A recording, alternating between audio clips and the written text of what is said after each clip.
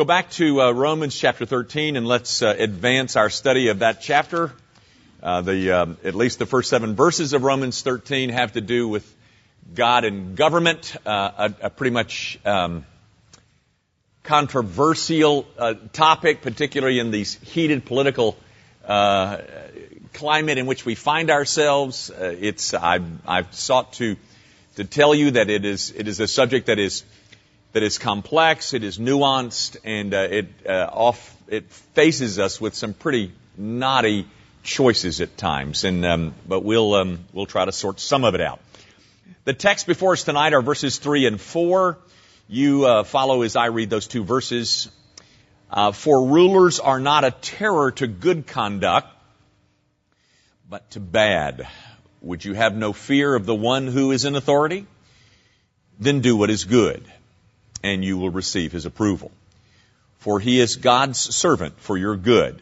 But if you do wrong, be afraid, for he does not bear the sword in vain. For he is the servant of God, an avenger who carries out God's wrath on the wrongdoer. Several issues contained in those couple of verses. One of them has to do with the whole issue of capital punishment. We'll try to take a look at that next week. But there's plenty to deal with tonight. Before we get into these 2 verses, I wanted to remind you that they are written by a man, the Apostle Paul, who was on numerous occasions imprisoned by a godless government, and most believe that Paul was eventually executed by that same godless government. So here is a man who had paid a price for his gospel stands and still writes what he's writing here. The idea or the knowledge that it's Paul who wrote this should at least alter, at least in small ways, our perspective on what he has to say. Now, guys, what he does in verses 3 and 4 is give us another reason to obey the government. He mentions in verse 2, not only will you have to deal with God if you disobey this government, but you will also you'll have to face the state or that government. That's what he's saying in verses 3 and 4. That state who is given the power to enforce laws. Given even what is known as the power of the sword. The power of government is expressed by this symbol of the sword. Now, guys, you may not know this, but there's a lot of folks that have written a whole lot of stuff on what's known as the power of the sword. What does that mean? That introduces the whole idea of capital punishment, which I said, Lord willing, we'll get to next week. But the authority of the government is illustrated or expressed in a symbol. The symbol of the power of the sword. Now, guys, first of all, the whole idea of power, it's an intoxicating thing. I always wonder if this thing's, see there? I always hold my breath to see if this thing's going to work. Yeah. The Greek word that is found there is not the normal one, dunamis, for power. This is the Greek word from which we get our English word dynamite out of. Dunamis is dynamite. That's the normal Greek word for power. That's not the one that's in this text. It's the word exousia, which is better translated with the English word authority, which my translation have, but some of your translations have the word power. But the whole subject is summarized under this topic of the power of the sword. Again, the word is not mentioned, but the concept certainly is. Power. The intoxicating allure of power. And it resides in the hands of government. I'm digressing for a moment, but have you ever heard of Potomac fever? You know what Potomac fever is? It's when you get elected to be a government official and you move to Washington for like a congressman, and then you want to hold on to that position for all it's worth. That's called Potomac fever, because you begin to taste power. And the intoxication of that taste of power means you want to hold on to it. And that's what's called Potomac. You know, the Potomac River runs through D.C. You got that. Well, that's what Potomac fever is. But guys, power means force, which none of us like being applied to us. We all want power, but we don't want it applied to us. Even as parents, we're reluctant to use force with our children. I mean, we want to reason with the little tyrants. Yeah, how's that going for you? How's that working out for you? I hope you understand that the scriptures do put some power in your hands as parents too. The power of the rod. I'm not trying to make fun. It is a power that parents are to wield, and when they fail to, because they're listening to Dr. Spock, they are ignoring a whole provision that God has made in terms of performing as a parent. But back to the issue of government power, guys. It is not only totalitarian governments that operate by force. All governments operate by force. Ours might be one that's kinder and gentler in the operation of force, but they all operate under the principle of force. For instance, the IRS can exercise some pretty hefty force, can they not? Policemen, when they stop you and give you a ticket. I have a son-in-law who is a builder. And he lives in absolute fear of code enforcement officials who come by and can absolutely shut him down because they have the power of government behind them. That power, according to this text, ladies and gentlemen, is given to the state by God. It is not given to the church. The church does not have this power. The church is never to operate on the basis of force, as does Islam today. And by the way, the Christian church has got her sad chapters in history where she operated by force too. It's called the Crusades. And it's one of the darker chapters in the history of the Christian church. But the church does not have this power. This power is entrusted by God to the church, to the state. Now, however, that power that resides in the hands of government is not to be wielded in any way whatsoever. It is not an unbridled power. For instance, it is not to be used to advance evil.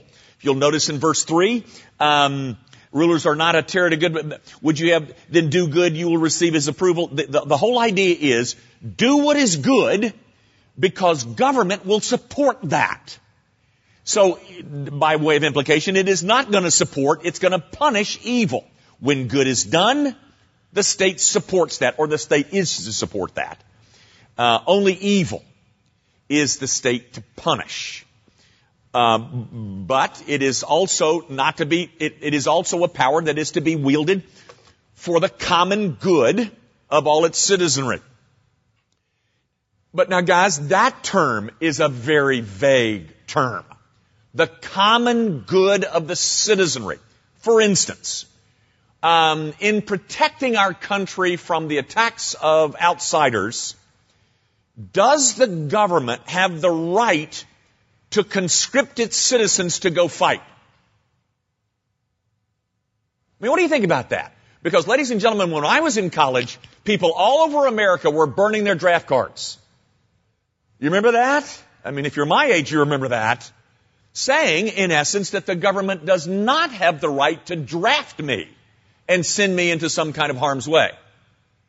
But is the power of the government to protect or wielded for the common good of the citizens, does it extend to the place where it can draft its own citizens and tell them to fight?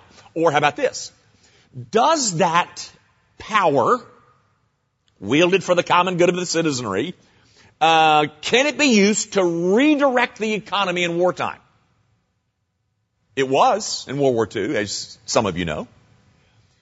Is it legitimate in its efforts to to protect the citizenry or for the common good of the citizenry, to redirect that economy in peacetime. You see, guys, those don't have easy answers. For instance, the idea, does the government have the right to conscript its citizens to fight? I think most of us would say, well, of course it does. Glad it did, and we won the war. But back in the Vietnam War, ladies and gentlemen, people weren't thinking like that. Now, how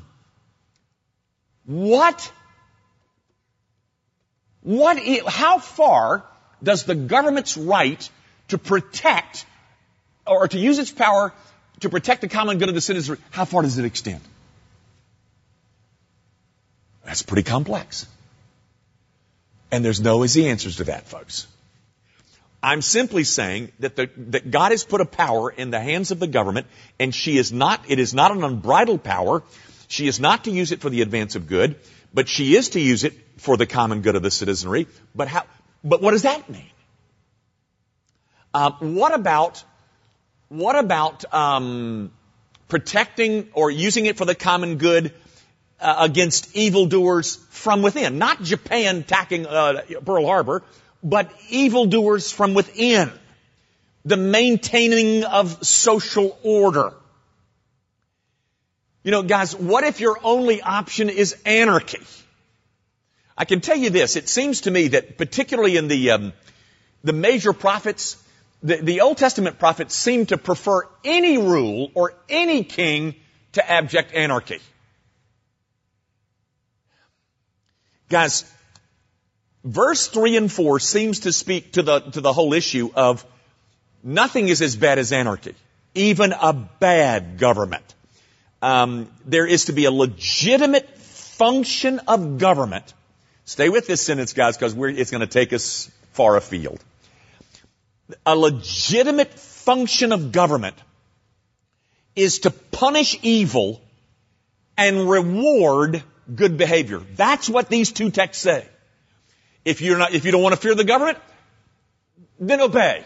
I mean, folks, have you ever been driving down the street and you see radar set up on the side of the street? And you think, oh, but then you realize, oh, I'm driving the limit. So I don't have to fear them because I'm obeying them. But if I'm not driving the speed limit, then go. That's the essence of the text. You don't want to fear the power of the sword, then obey the government. A power given to that government by God. But it is not an absolute power. Now, guys, having said all of that, it brings us face to face with a very poignant, at least in my mind, poignant issue. If the government is to punish evildoers and is to support good, then what we've done is, in essence, suggest that there is something that allows us to define what is evil and what is good. There is some kind of standard. Paul even assumes that kind of standard that's in existence by which good can be defined and evil can be defined. There is a standard that must be in place before any of this can take place. Guys, let me digress just somewhat. Guys, have you ever heard, when people talk about their opposition to the existence of God, probably numero uno, the number one reason why people reject the existence of God is because there's so much evil in the world. Do you know that argument in itself is self-defeating? How does one define evil if no God exists? To have an evil and to have a good, there's got to be a law. And for there to be a law, there must be a lawgiver. If there is no God, then there is no evil, ladies and gentlemen. When Paul describes what the legitimate function of government is, he assumes that there is a moral standard. Remove that moral standard, and chaos reigns. Guys, years ago, Francis Schaeffer is the name that will ring a bell with some of you. Francis Schaeffer's dead now, but Francis Schaeffer went all over the country with a conference called How Should We Then Live? How should we then live? And the essence of the whole conference was this: that America no longer observes a Christian consensus. You know what that means? You know what he's talking about, guys?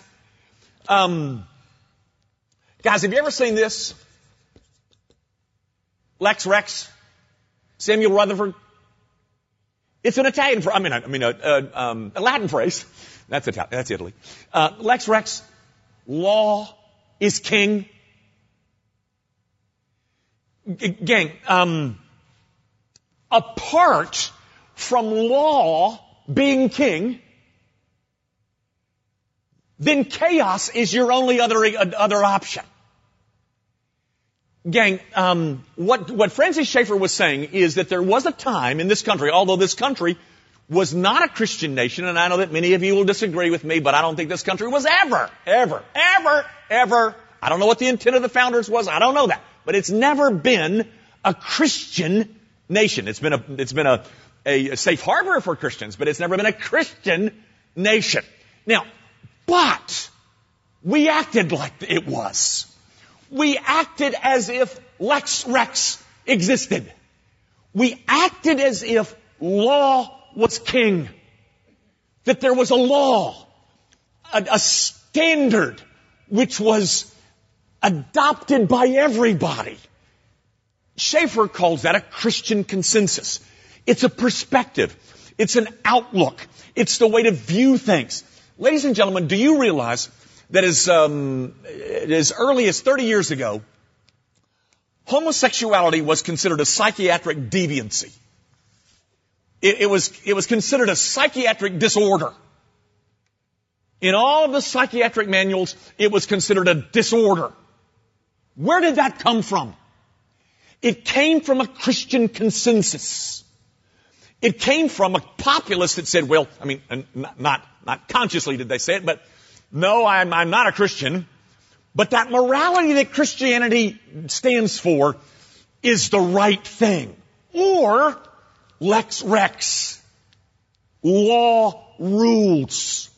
When Paul says to the government, punish evildoers, reward good people, he's assuming that this exists. Remove this, and anarchy is what you're facing. Ladies and gentlemen, there is no longer a moral standard by which evil can be defined and good can be defined as well. America's love for relativism, or the fact that there are no absolutes. Which one of those do you understand? America's insistence that there are no absolutes. That's called relativism. Not only is that a threat to Christianity, it is a threat to the social order as we know it.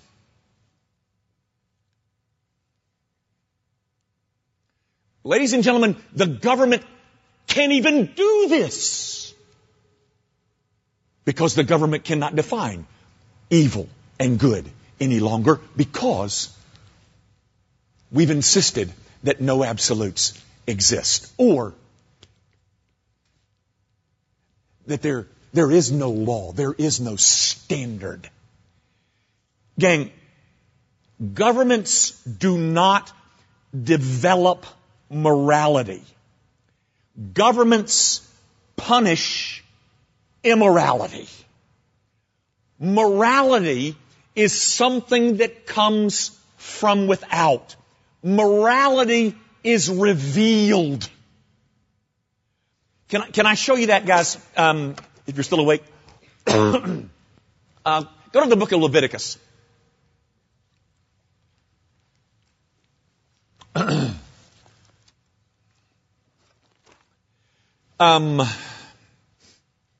Just as an aside, if you ever try to read the Bible through, somewhere around what we're going to read right now is where you give up the attempt.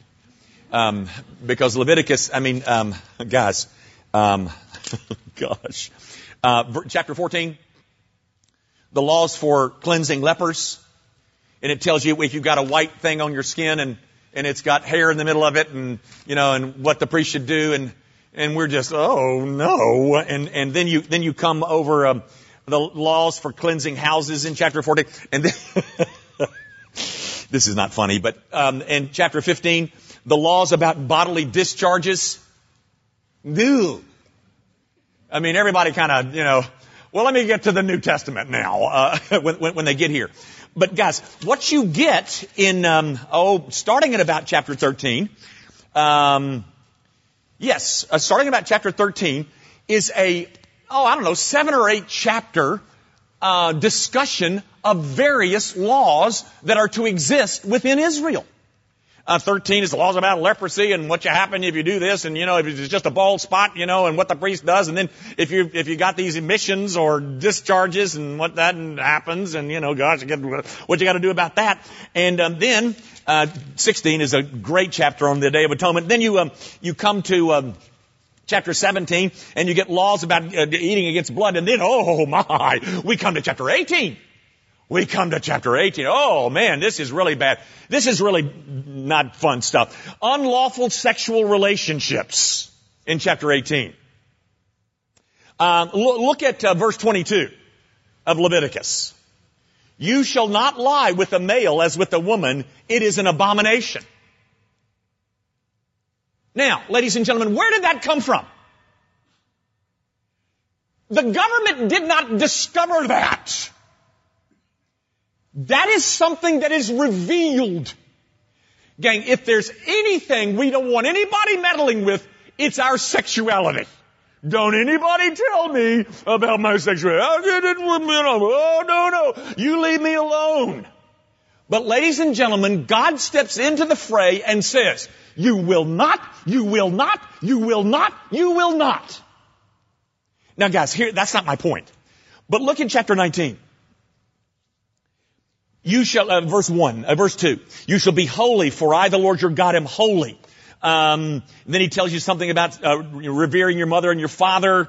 When you offer a sacrifice, peace offering, Or then we come down to verse 9. It's talking about the law of gleaning, providing for the poor. Look at 11. You shall not steal. Verse 12, you shall not swear. Verse 13, you shall not oppress your neighbor, rob him. Verse 15, you shall not do any injustice. Then you've got 19, you shall keep my statutes. Then, by the way, in chapter 20, you got the whole idea of homosexuality announced again in chapter 20, verse 13. Do you see all that? Law after law after law after law after law after law that is to be used to maintain social order. But ladies and gentlemen, that's not my point. Here's what I want you to see. Look at chapter 19. God steps into the fray and says, don't reap your land. Look at verse 10. You shall not strip your vineyard bare, neither shall you gather the fallen grapes from your vineyard. You shall leave them for the poor and for the sojourner. Notice, in what does he root that law? I am the Lord your God. Verse 11, you shall not steal, you shall not deal falsely, you shall not swear. I am the Lord. Verse 14, you shall not curse the deaf or put a stumbling block before the blind, but you shall fear your God. I am the Lord. Verse 16, you shall not go around as a slanderer. Why? I am the Lord. Verse 18, you shall not take vengeance or bear grudge. Why? Because I am the Lord. Do you see that? Do you understand what's going on? law is revealed. It's not discovered. And the one who has exousia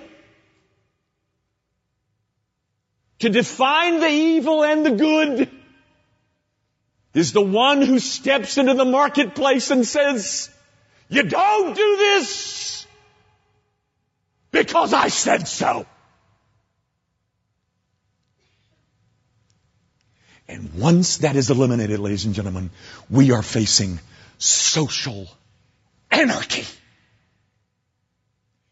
Yeah, you've got a dysfunctional government. You bet your britches you do. It's more dysfunctional than you ever know because reward the good? Who's the good? I'll tell you who's the bad. You are. You religious zealot, you. You religious fundamentalist, you. You believe that there's only one way to go to heaven, don't you? How could you do something like that? You're the problem. Do you see, ladies and gentlemen? Paul steps in, he says, all right, God has given government a power. A power that extends to the wielding of the sword. And it is to be used in this way. It is to encourage good behavior. And it is to punish wickedness. And as Paul writes that, he assumes everybody understands. And Francis Schaeffer comes along someplace in the early 70s and says, this is gone. There's no more Christian consensus, ladies and gentlemen. No more does the world think, you know what's right and wrong. No. And so the government is charged with rewarding good and punishing bad. And the government can't even define it. So you want to replace the Democrats with the Republicans, do you? Have at it. It ain't going to help you. Because this is gone. That's why I say, ladies and gentlemen, you want to politic all you want? Go ahead. But the solution is in the proclamation of King Jesus, who steps into our lives and says, you don't do that. Why? Why don't I do that? Because I said so, says King Jesus. Because I am the Lord. Morality is something that is revealed. It comes from outside and drops on us. Left to themselves, every unregenerate government will establish immorality as the rule. Bill Clinton goes out and sleeps with Monica Lewinsky or whatever he did. And that doesn't matter. Why? Because we don't have any law. We don't have any standard anymore by which good behavior can be rewarded and evil can be punished. It's gone, ladies and gentlemen. So you think you got political problems? Let me tell you what, ladies and gentlemen, in my opinion, that's all this is. Just a little one voice crying in the wilderness. In 30 years, you ain't going to want to live on this planet. Because the further that relativism spreads, then who defines? It's not going to be you. It's not going to be us. And it's going to be left in the hands of godless men and women who wants nobody to step into their lives and say, that is wrong. In fact, ladies and gentlemen, take the issue of homosexuality, which I think is sadly abused by the Christian church. You've heard me say this before. I'll say it again. It is a scandal that the Christian church so abominates homosexuality, but celebrates, laughs at, glorifies adultery. While we race out to see Sex in the City and see how cute she looks. And then we vilify a homosexual. Ladies and gentlemen, hypocrisy. Utter hypocrisy. They're both sexual sins, folks. But my point is this. What is the gay community, no, not the gay community. What is the United States saying to us now?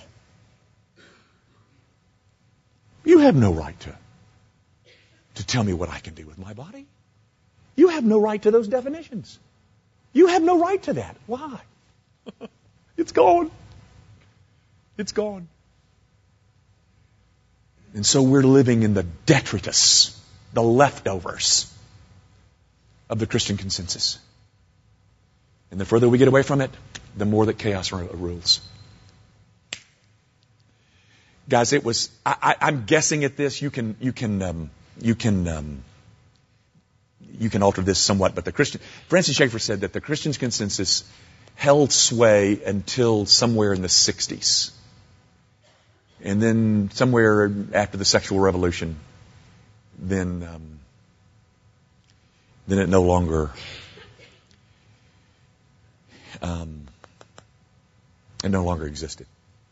And so the longer it goes and the more the Christian church remains silent, I want to say something I said again. Not only is the absence of absolutes a threat to Christianity, it is a threat to social order as we know it.